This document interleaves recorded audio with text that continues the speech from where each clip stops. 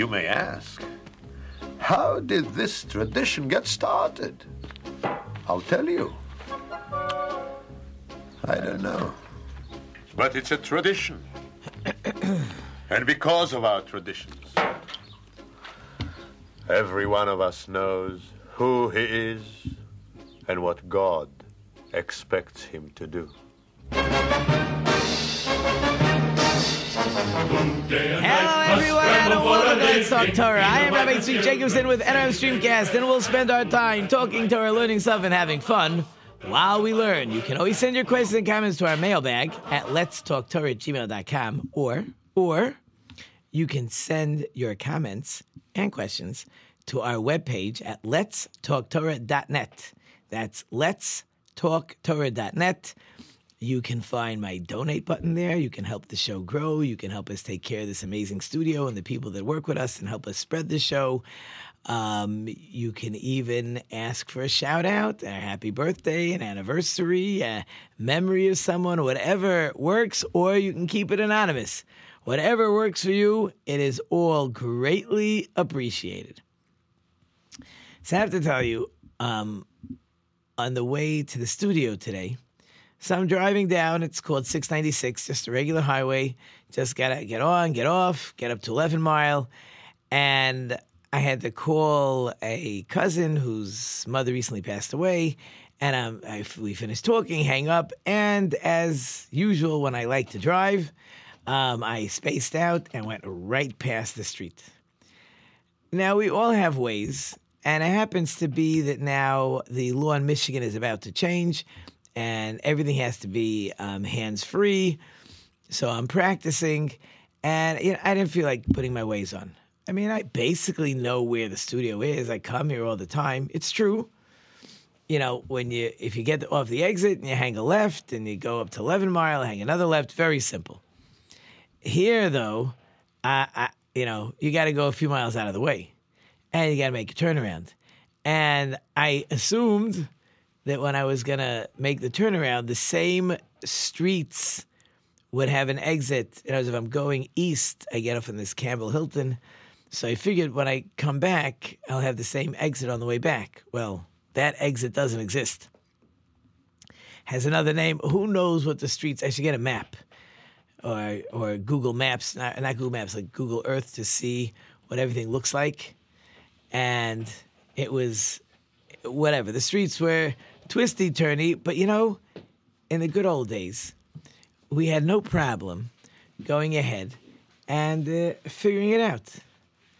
You drove, you remembered, you understood where you were going, you had a clue where you were going, you had some sense of direction, and you drove, and that's what I did today. I loved it, even though everything was backwards, because I was coming from the wrong direction, but I basically knew where I was going, right?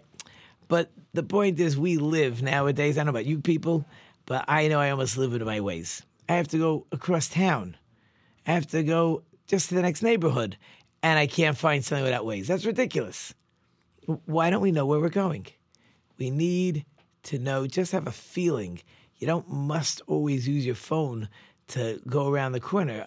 You don't learn where you're going. If the electric turns off, you're lost forever, right? Like, why does it have to be that way?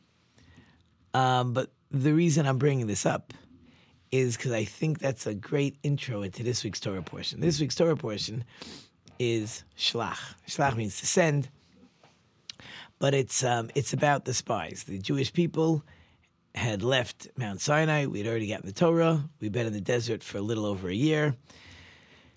And the Jewish people feel that, it's true, we're traveling to Israel, and God is leading the way. We're going to go into Israel. We're going to conquer the land. And it's beautiful, flowing milk and honey.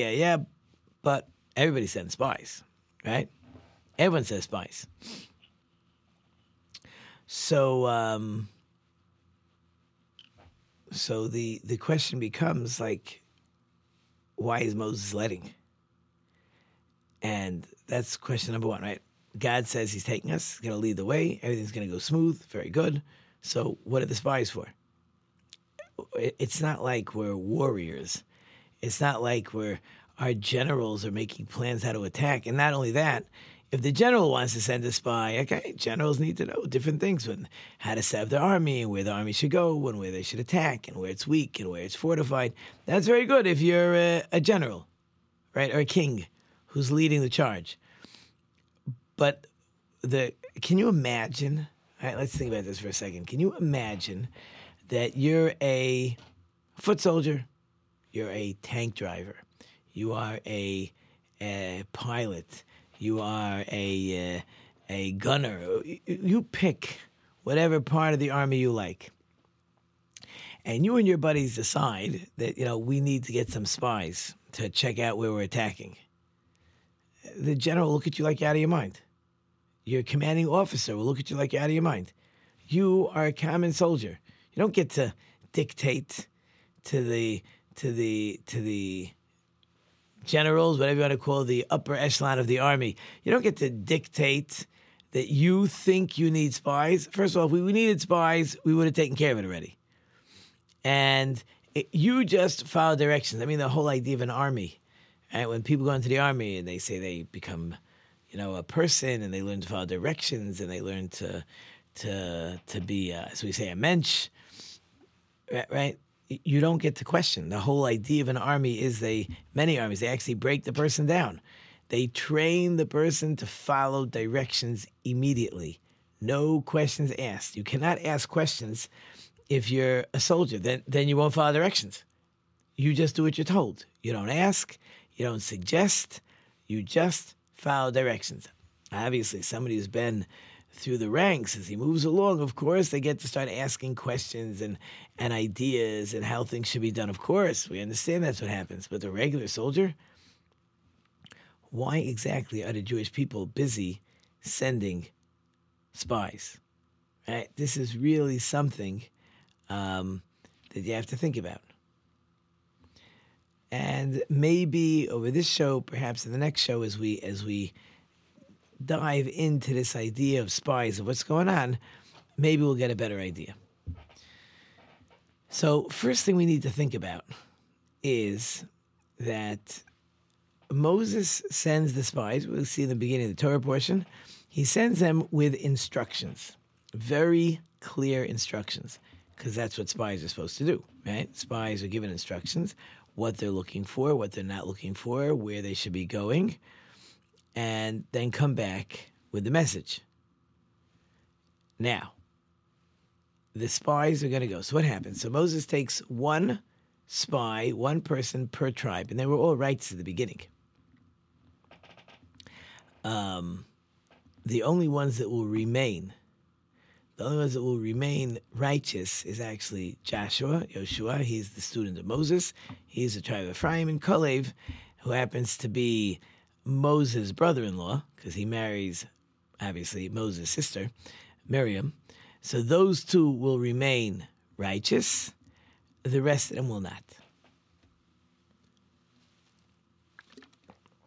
And even that we have to try to figure out, why is this happening? So they go, these 12 spies go. Now, part of the problem we're going to see is they go with the wrong attitude. Now, even if they left righteous, but the rabbis explain, in the desert, we were living a very high spiritual level. We're getting, as we talked last week, we're getting the manna, we're getting the bread from heaven every day. We got water supplies, we're in the clouds. We have no cares and concerns. We just get to study God's Torah. We get to live a spiritual life. And that is going to change. Right? That is clearly going to change once we go into the land of Israel. So first of all, these people, these spies, they like the living that they had. Right? Why do we want to go from totally spiritual to become a bunch of farmers? So now, once you have an agenda, right? You can't be a spy. You're going to automatically come up with your own conclusion, which is not the job of a spy, by the way. Right? The job of a spy is not to come to a conclusion. The job of a spy is to report what he sees. You are not the analyst. You're just the eyes. You're like the video camera. this is what I saw, end of story. If the analysts want to ask some questions, certainly they could. But they're not asking you for your opinion. Your job as a spy is not to give an opinion. And Moses told them, check out the land. Is it good? Is it not good? Do they live in fortified cities? Do they live in open cities? If they live in fortified cities, it means they're scared of armies. If they live in open cities, they're not scared of armies. Do they have righteous people there that could be some type of protection for them? Moses has them go through the south first, where the land is not as good, heading up towards the north, where the land is better. All right, what kind of fruit do you want to tell me? Is it flowing milk and honey? Give me the lay of the land. The problem was, they come back and they give a bad report. Now, at first, all they said was what they saw. Yeah, it's flowing milk and honey, and the fruits is humongous, and they brought back the fruit with them, and it took 8 people to carry a cluster of grapes, and then pomegranates, and I think either dates or figs. That was the report. Now, again, part of the conversation has to be, if you're a spy, so who do you report to? You don't report to the common soldier. That's ridiculous. You don't report. Who does a spy report to? To the general or to the general's assistant, whoever he is tasked, whoever's in charge of the spy unit, he takes the reports and he'll bring it to the general. He'll bring it to the king. You don't get to walk around the Jewish people and say what you saw. You don't get to say you were scared because there were giants there. And you certainly don't get to say that, oh, they're way stronger than God. There's no way we'll win the battle. But that's what they did. So not only do they not go to Moses, they bring the report to the entire Jewish nation, which is obviously ridiculous because,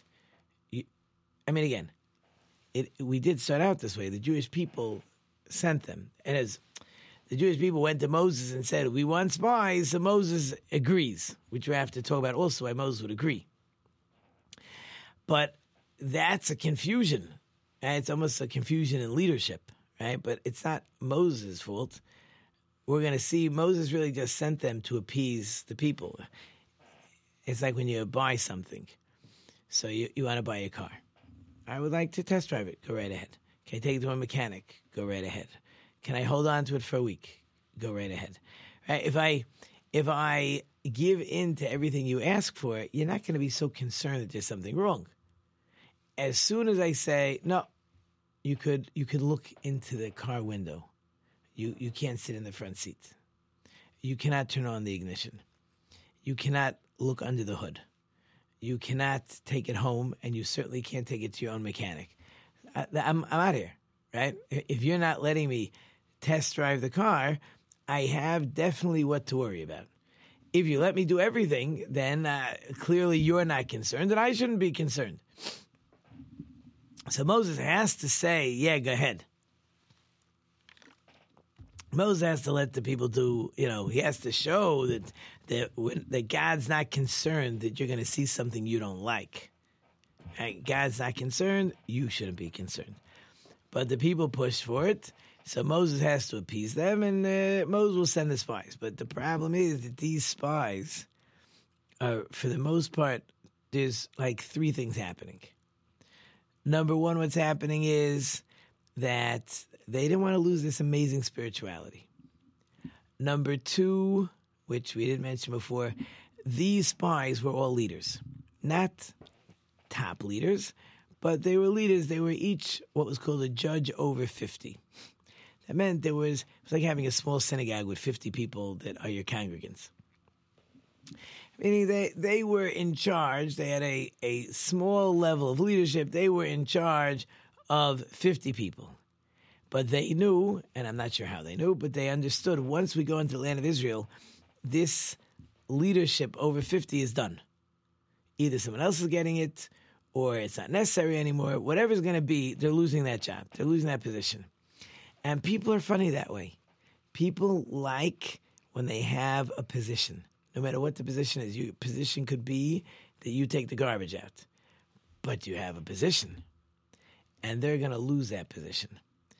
Nobody likes to lose a position. So again, a second reason why I may not be so happy to relinquish, to give up on my position of leadership when we go into the land of Israel. So that's the second problem why I may not be so interested in coming back with a good report. And the third problem, and that's what I really wanted to get to today. The third problem is that God warns Moses. He says, if you go ahead and send spies, I'm going to let you send spies. I'm telling you it's a bad idea. It's a very bad idea to send spies. If you send spies, you're asking for trouble. I'm going to make this test massively hard. And they're going to... there's no guarantee on failing a test, obviously. But it's going to be pretty easy for these spies to fail. Let's put it that way. And 10 out of the 12 do fail. And they come back.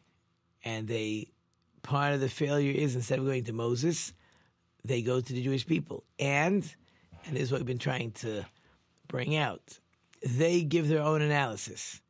They say, yeah, we were there, and there's giants and fortified cities and mighty warriors, and this place is too strong for God to conquer. So to the Jewish people, what do you think is going to happen? You never tell the soldiers what the spies think. The spies don't know everything. And the spies are now saying that God is not going to be strong enough to defeat the land of Israel. That's ridiculous. But the Jewish people were scared. And one of the things they say, it's what we started the show with. We bring us to Israel and we're going to get killed, and what's going to be with our wife and children? So God says, you worried about going? You don't want to go? No problem. You don't have to go. You're going to all die in the desert. But your children are going. So the ones you were worried about are the ones that are going to end up in the land of Israel. Joshua and Caleb tried to stop them. They tried to argue with them. They tried to argue with the Jewish people. Said, don't worry about it. It's good. God's taking care of us. The land is amazing. And you have nothing to worry about. But the people failed this test. So, but the question I had, that I've been thinking about, is how did Joshua and Caleb pass the test? Right? For the most part, the whole Jewish nation fails. They had no right to ask for spies. They shouldn't have asked for spies. Moses just wanted to not let them think that there's anything to worry about. So he had to go along. And they were warned that God's going to make this test almost impossible. And sure enough, 10 out of the 12 fail. So how exactly did two of them survive? How did Caleb and Joshua manage to pass this test? This is what was troubling me. If it's such a hard test, then how'd they pass? And if it wasn't such a hard test, why the other 10 fail? So yes, we've been talking about reasons why the other 10 had preconceived notions and reasons why they didn't really want to go. They were going to come back with a bad report. I get all that. But I want to understand, how did Caleb and Joshua pass the test? So the answer is actually straight there in the Torah portion. Torah says, after Moses picks the 12 spies, so he changes Joshua's name. In originally, his name was not Joshua. It would be really with a yud. It would be Yehoshua. Really, his name was Hosea. And Moses says to Hosea, who's his student, his number one student, he says, I am going to pray for you that God should protect you from the advice of the spies, which means that Moses understood already at this time that there was a major test coming up and it was going to be almost impossible to pass, right? But Moses understood he had to send them. So he says, God, it's a conjugation of the name, Right? He changed it to Ka Haishiacha, that God should save you from the advice of the spies. So the answer how Joshua survives is because Moses prayed for him. The answer, how is it possible for Joshua to pass the test? The answer is prayer. Meaning that God puts people in positions all the time in life where, now we do pray that we shouldn't be tested, but the fact of the matter is we go through life and there's ups and downs and there's easier times and more difficult times, and God takes care of us, but we're tested. So how can I pass the test? I need help. If it's on the level that we're going to call it a test and it's not so easy to pass, has to be possible for me to pass. It would be impossible for me to pass God's test. Why bother? Right? Math is not my strong point. If you gave me a test on calculus, I couldn't even pretend to write answers. I couldn't even pretend. So why bother? So there's no point in giving me a test on something that I'm clueless with. But if you're telling me I'm not clueless and I can pass, but it's so hard, what do you want for my life? The answer is you need to recognize in this world, when I'm working to serve God, I got to ask God for help. And God is happy to help me. Right? And this is the point we got to hammer home in this week's Torah portion. That, of course, the spies were all going to have difficulty. If you want to pass, you're going to have to pray. Now you can ask, not fear. Why is Moses praying for Joshua over anybody else? Joshua has his own difficulty that he needs extra help. Why? Because Joshua already knows that to go into the land of Israel, Moses has to die and he's taking over. The last thing Joshua wants is Moses should die. So Joshua has the greatest reason to say, Moses, I can't let you die. How can we lose our greatest leader? Better I should put my head on the chopping block. We won't go into the land of Israel. That way Moses will live. So Joshua has his own reason, more difficult than anybody else. So what's with Kalev? Good. So instead of Joshua on his own praying, Moses is going to pray for Joshua. Got it. What's with Kalev? So again, we find when the spies are in the land of Israel, Kalev makes his way to Hebron. What's in Hebron? In Hebron, that's where the forefathers are buried. So Kalev will go and pray. Kalev will go and pray by our forefathers, Abraham, Isaac, and Jacob, and the mothers, right?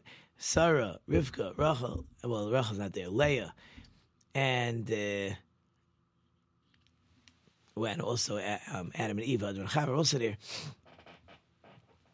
So he will go pray by them and say, you got to help me out. I need help. How am I going to pass this test? So both Joshua and Kalev have the ability to survive the test because of prayer.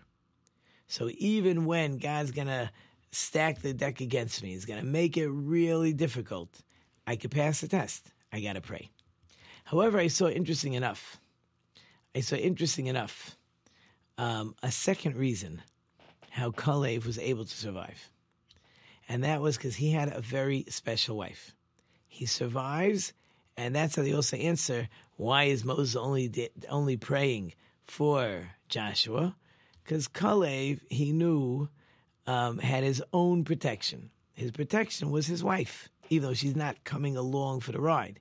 She doesn't have to come along for the ride. A wife's ability to protect her husband is even when he's not home. You know, it is interesting. If you've ever been by a Jewish wedding, you will see the kala, the bride, walks around her future husband 7 times.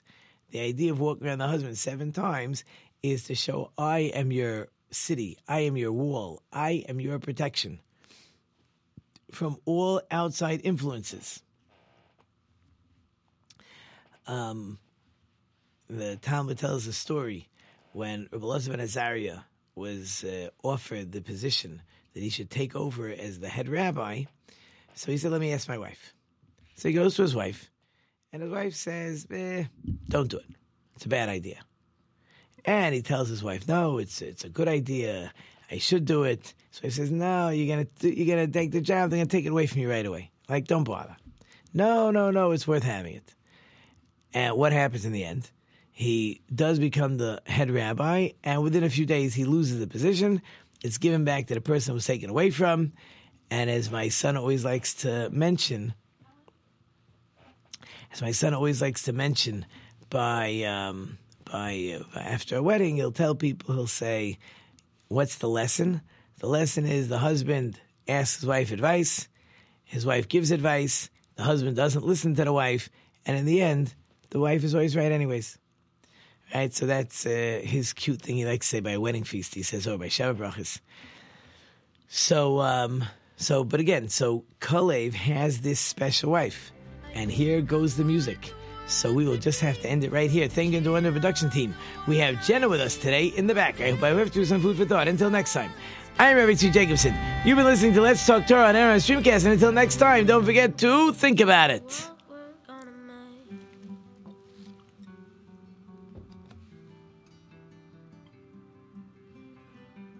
There's a house we can build.